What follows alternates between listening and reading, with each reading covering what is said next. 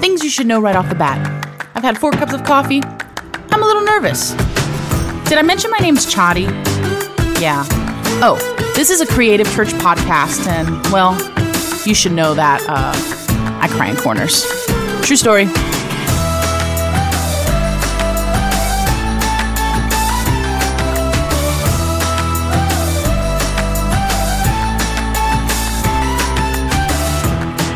What's up, fam?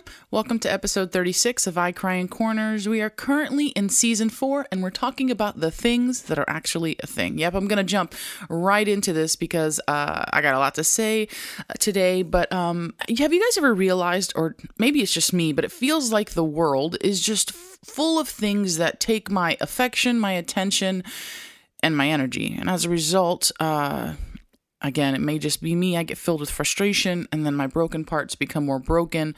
And so because of this, and because I'm vastly aware of it, I wanted to write a season to bring clarity to the things that actually should have our focus.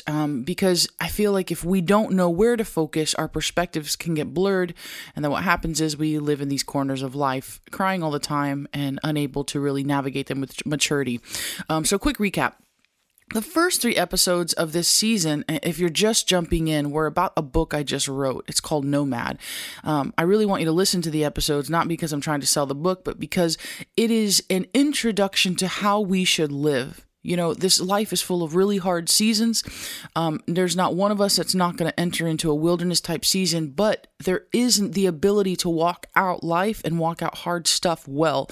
And so if you've ever been through something hard and you've ever needed help to focus, I did the first 3 episodes on the book to get a better understanding of how you should live. Then episode 34, we talked about love and how love is a thing and how to give it out. Episode 35 was struggle. Struggle is a thing, but we got to know how to navigate it, as it really does mold us and make us into who God's called us to be. And then today we're going to talk about covenant. Covenant is a thing, guys. It is, it's like a building block to our faith. It's a building block. It's how God functions, and if you don't understand covenant and you're not a covenant person, it's going to be real hard to live out kingdom principles. I know covenant, it's kind of a churchy word. It's kind of an old-fashioned word, as a lot of people don't use it. It's maybe even some people may say it's an antiquated perspective on relationships and how to navigate them, as relationships look real different now than they did 20 years ago, that they did 10 years ago, that they did 50 years ago. And covenant's a big thing. It's a beautiful word that means more than people give it credit for, and it should be looked at with more reverence. Covenant in the Bible, oh man, there was covenants made in the Bible all the time. With Abraham and his descendants, with Noah and the flood, the Israeli people and their identity, and King David and his legacy. Covenant is it's a kingdom thing, and it's important that even if we don't understand it, that we're able to really just ask God to break it down and what that promise looks like, and what does it look like to live in a promise. God sent Jesus to fix the brokenness of the covenant, so we could experience covenant the way the people in the Bible experience covenant. And so I think it's important to understand it, and that's why I'm talking about it today. See, the fruit from our lives, I feel like if we understand covenant, we can maybe gain the fruit from our lives like Abraham did. If we understand covenant, we can gain safety and protection like Noah did. If we understand covenant, we'll have a firm identity like the Israeli people were meant to have. And finally, we'll have a kingdom legacy like King David. And I'm all about context. I'm all about living out my faith so that I can have these things on this side of heaven. See, God is a God of covenant, and when you surrender your life and become like Christ, or become a Christ follower, I should say, then you become a person of covenant. And that's where we're going to land today. What do people of covenant look like? How do they live their life? And why does it matter anyway? When I think about the word covenant, I think about marriage. My husband and I, we met when we were 14 years old. I kind of stalked him into submission, but we had a very rocky dating experience, if I'm really honest. And we dated briefly, after high school, broke up in a pretty messy breakup. And then around 21, something shifted and we both realized we actually really loved each other. And, we attempted to date again, but within like 8 weeks, we were straight up engaged to be married. And then 3 weeks later, we broke up. So we were like madly in love. but we had a lot of things to work through. So for like 4 months, we didn't speak. And we were both pretty wrecked by it. Long story short, I wasn't ready to fully sacrifice some things. And by sacrifice some things, I wasn't ready to really, one, I didn't understand covenant, and I didn't understand what I was going to have to give up. And then I was faced with having to really lay down some things. And to be honest with you, I wasn't ready. For example, I wasn't ready to move away from my parents. It was very close to my family. He wasn't asking me to move away anywhere, but I just immediately was like, I can't move away from anything. I have to constantly be here. And I wasn't ready to join our finances, even though he wasn't asking me to do that. I wasn't ready to give away that freedom of being able to do whatever I wanted. And I wasn't ready to follow him or his decisions, as I had massive trust issues. Why am I sharing this now after 50 plus years of marriage? Just kidding. 15 plus years of marriage. Well, because I wanted all the sexy pluses of covenant, but not the restrictions. That's real honest. I didn't want the changes. I didn't want the surrender. I didn't want what the unity was going to actually mean for me. I didn't want any of that, to be honest with you. I just wanted all the fun stuff that they said marriage had. And yeah, it was a rough 4 months for everyone. But after a few months, I realized I was being ridiculous, and the life without him wouldn't be worth it. So I let go of my fears. I learned to trust, and I chose to allow our relationship and our journey to shape me. And now 15 years later, next to Jesus, it was the best decision I ever made. And when I think about covenant, I immediately think of marriage as there is a joining and a surrender that has to happen for covenant and marriage to actually happen. In the Old Testament, they would like sacrifice animals, and they would like cut them in half and then walk between them. And they would walk between them and be like, whoever breaks his covenant, this is going to happen to them. I know, really intenso. That's not what happened on my wedding day. It wasn't like cutting of animals, but it was still the same principle. I guess because covenant is so intenso, and it was so intenso back then, nowadays we just push the sanctity of the word out the door, and we don't really apply it in the same way, which makes me kind of sad, because the experience, the goodness, and the growth of covenant, it's what you want. We find this type of goodness and growth throughout the Bible and throughout many stories. I'm going to read a very brief one today, and then I'm going to just share with you the way I feel like God gave it to me. And at this point in the story, if we're going to jump into Deuteronomy, that's where I'm at, Deuteronomy 7. At this point in the story, the Israelites are being called to eliminate all elements of pagan worship, as they are surrounded by pagans, and God is calling them to a lifestyle that is set apart. See, that's what covenant does. It draws you near. And so we find the Israelites in Deuteronomy, God is drawing them near. He's drawing them to be set apart as his. As I said earlier in this podcast, that covenant, like the Israeli people, it gave them a really firm identity because they were God's people. And covenant, what it does is it sets us apart, like we're God's people. And so I jump back in. Moses is saying, remember, you're a people set apart for the eternal, your God. He is your God, and he's chosen you to be his own possession, his special people. Out of all the peoples on the earth, the Eternal didn't become devoted to you and choose you because you were the most numerous of all peoples. In fact, you were the least.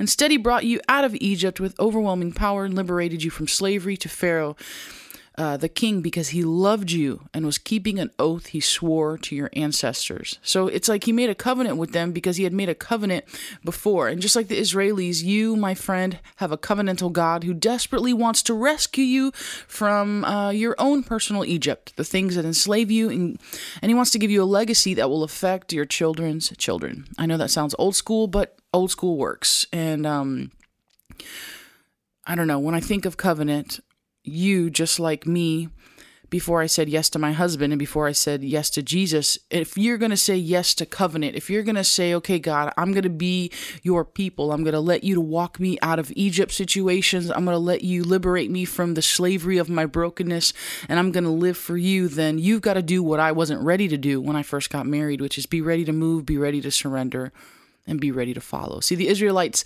have to move out of Egypt, surrender all they've known, and follow Moses into a wilderness before they get their promise. And I had to move out of my parents' home, surrender what I thought life would look like, and choose to follow my husband into the next season. And those three things aren't easy, but they're attached to covenant. If you want to be a covenant person, then you have to do them.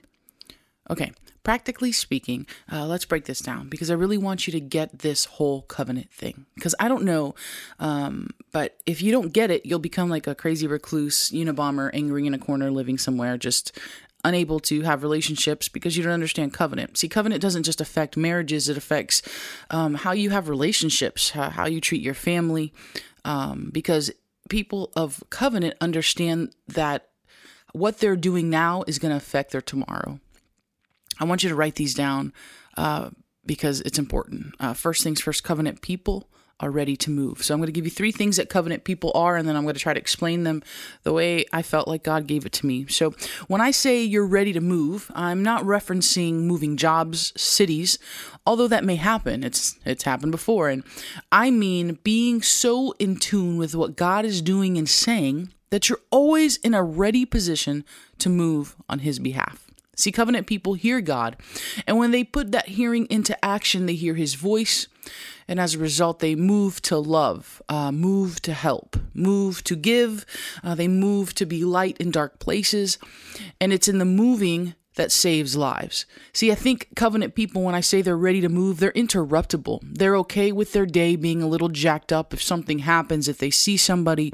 It's like, lately I've been reading a lot about the Good Samaritan.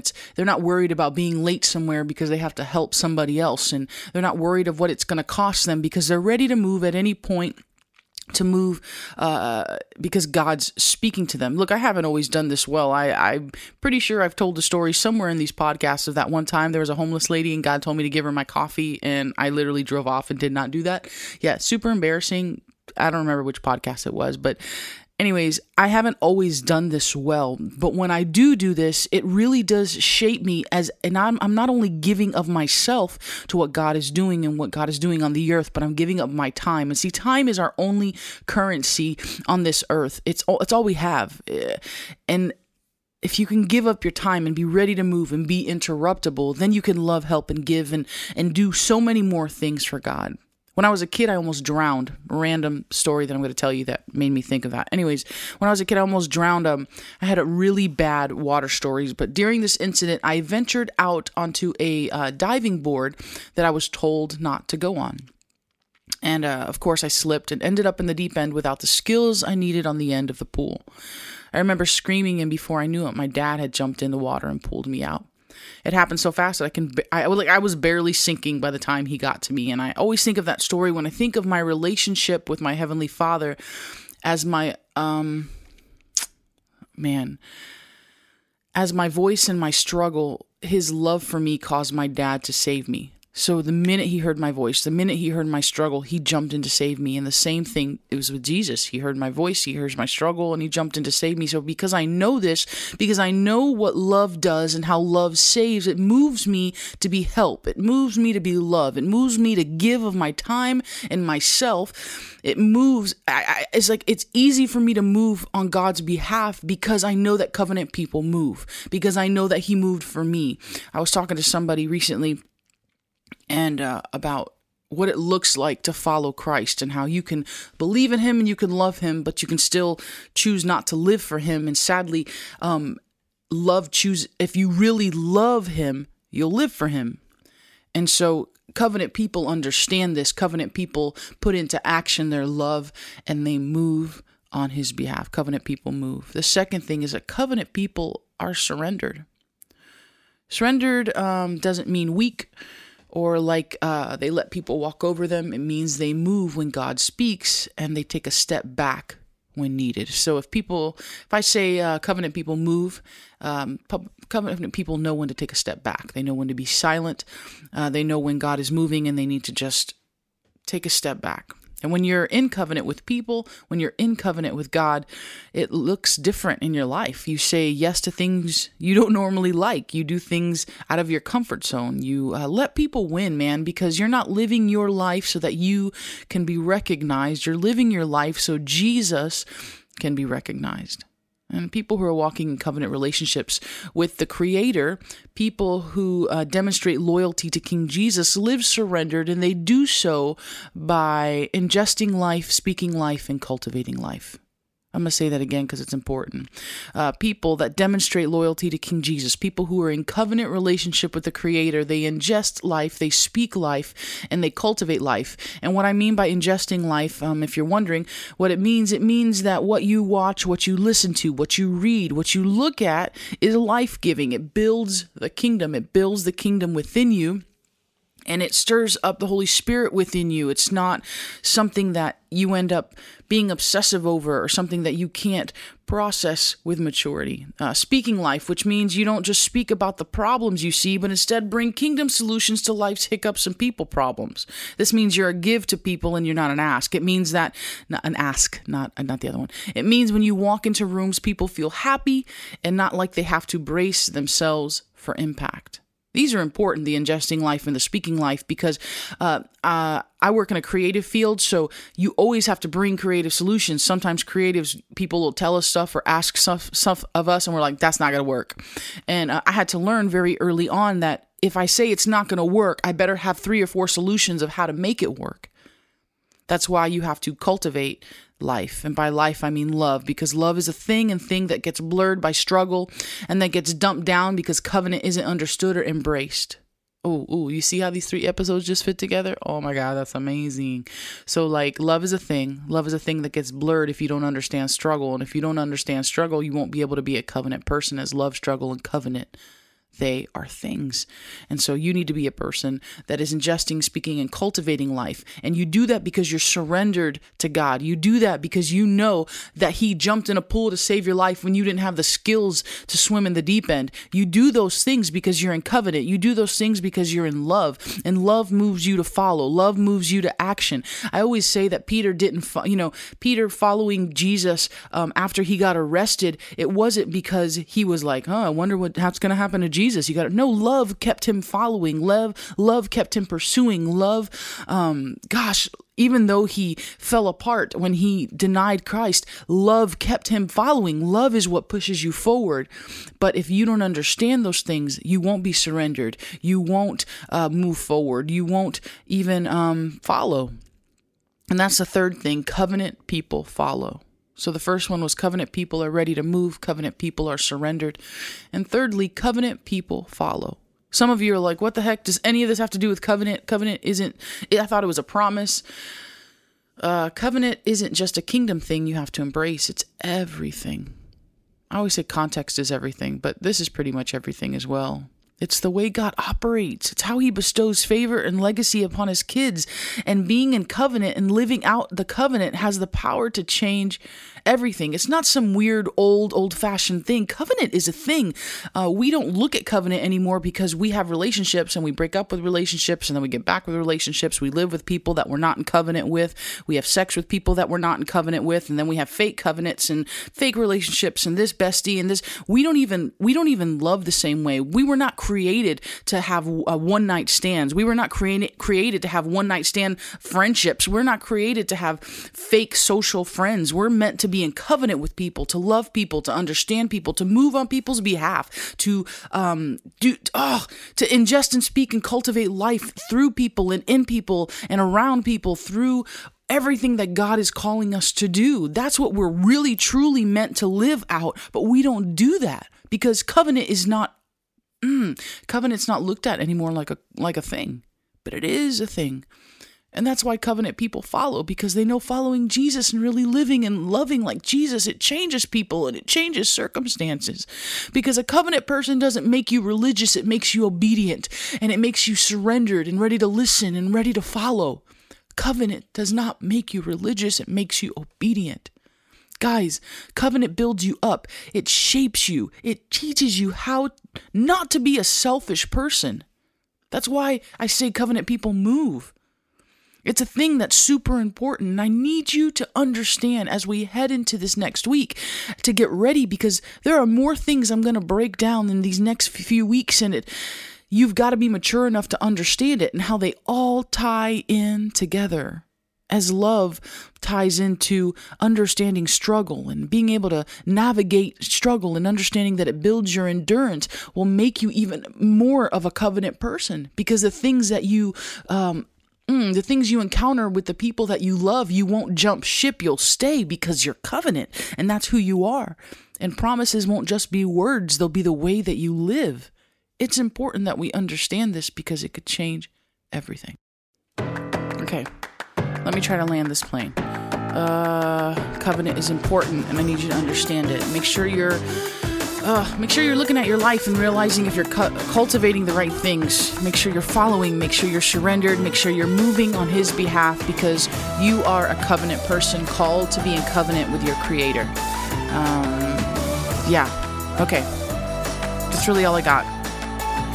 Make sure you're following me on social, sharing your big takeaways on the podcast. And if you're near a city I'll be in, please come see me. I'd love to see your faces and chat through, stuff. And, if you haven't bought the book, it's on Amazon. Make sure you grab one, and then please leave me a review. And that's it. All right, guys, be covenant people, because that's who we're called to be. Come on, I believe in you. You've got this. It doesn't need to be easy, but it will be worth it. Love you, weirdos.